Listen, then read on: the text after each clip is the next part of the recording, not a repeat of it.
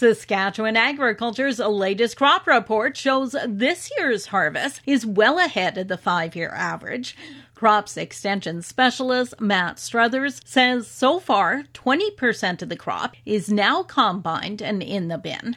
Some producers have indicated that yields are worse than expected, while those who receive timely rains are reporting seeing yields closer to average. At this point, 83% of the winter wheat, 75% of fall rye, 64% of field peas and lentils, 25% of the barley, and 13% of spring wheat has been combined. About 12% of the canola has been swathed or is ready to straight cut. Some key funding was announced recently for Saskatchewan's rural bridge and culvert projects.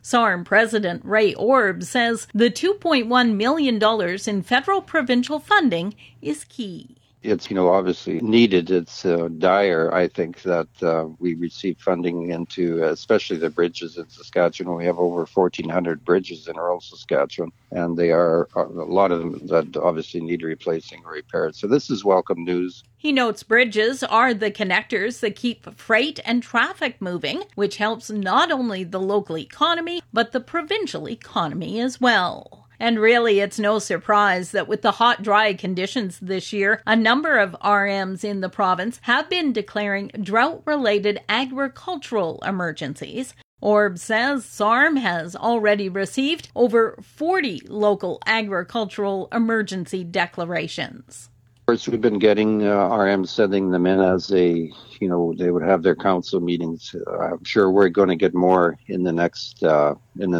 couple of weeks. It's important that RMs evaluate what's happening out in their townships to make sure that the federal government knows about this and the province knows about it. He notes this is one of the worst droughts as far as being widespread that producers have seen in years. Proper pasture management can help offset some of the effects of drought. Range Management Extension Specialist Kelly Cochran says it's not a magic bullet, but it can aid in the pasture or hayfield's recovery when moisture conditions are more favorable.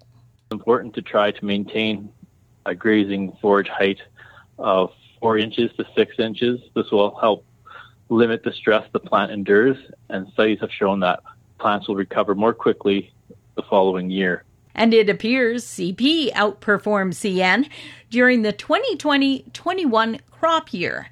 Milt Poirier with QGI Consulting compiles the stats for the Ag Transport Coalition. In the latest Grain by Train podcast, he noted that CP led the way in every quarter when it came to railcar order fulfillments. They were better than CN week in and week out, basically for 52 weeks. And in a lot of those weeks, it wasn't even close. CN, on the other hand, was a different story, to say the least. The year started poorly for CN, and it kind of stayed there. August-September period was impacted by crew shortages on CN, so performance suffered for that. Poirier says the 21-22 summer drought will mean less grain to move, but that doesn't necessarily mean better rail performance. For Golden West, I'm Glendalee Allen Vossler.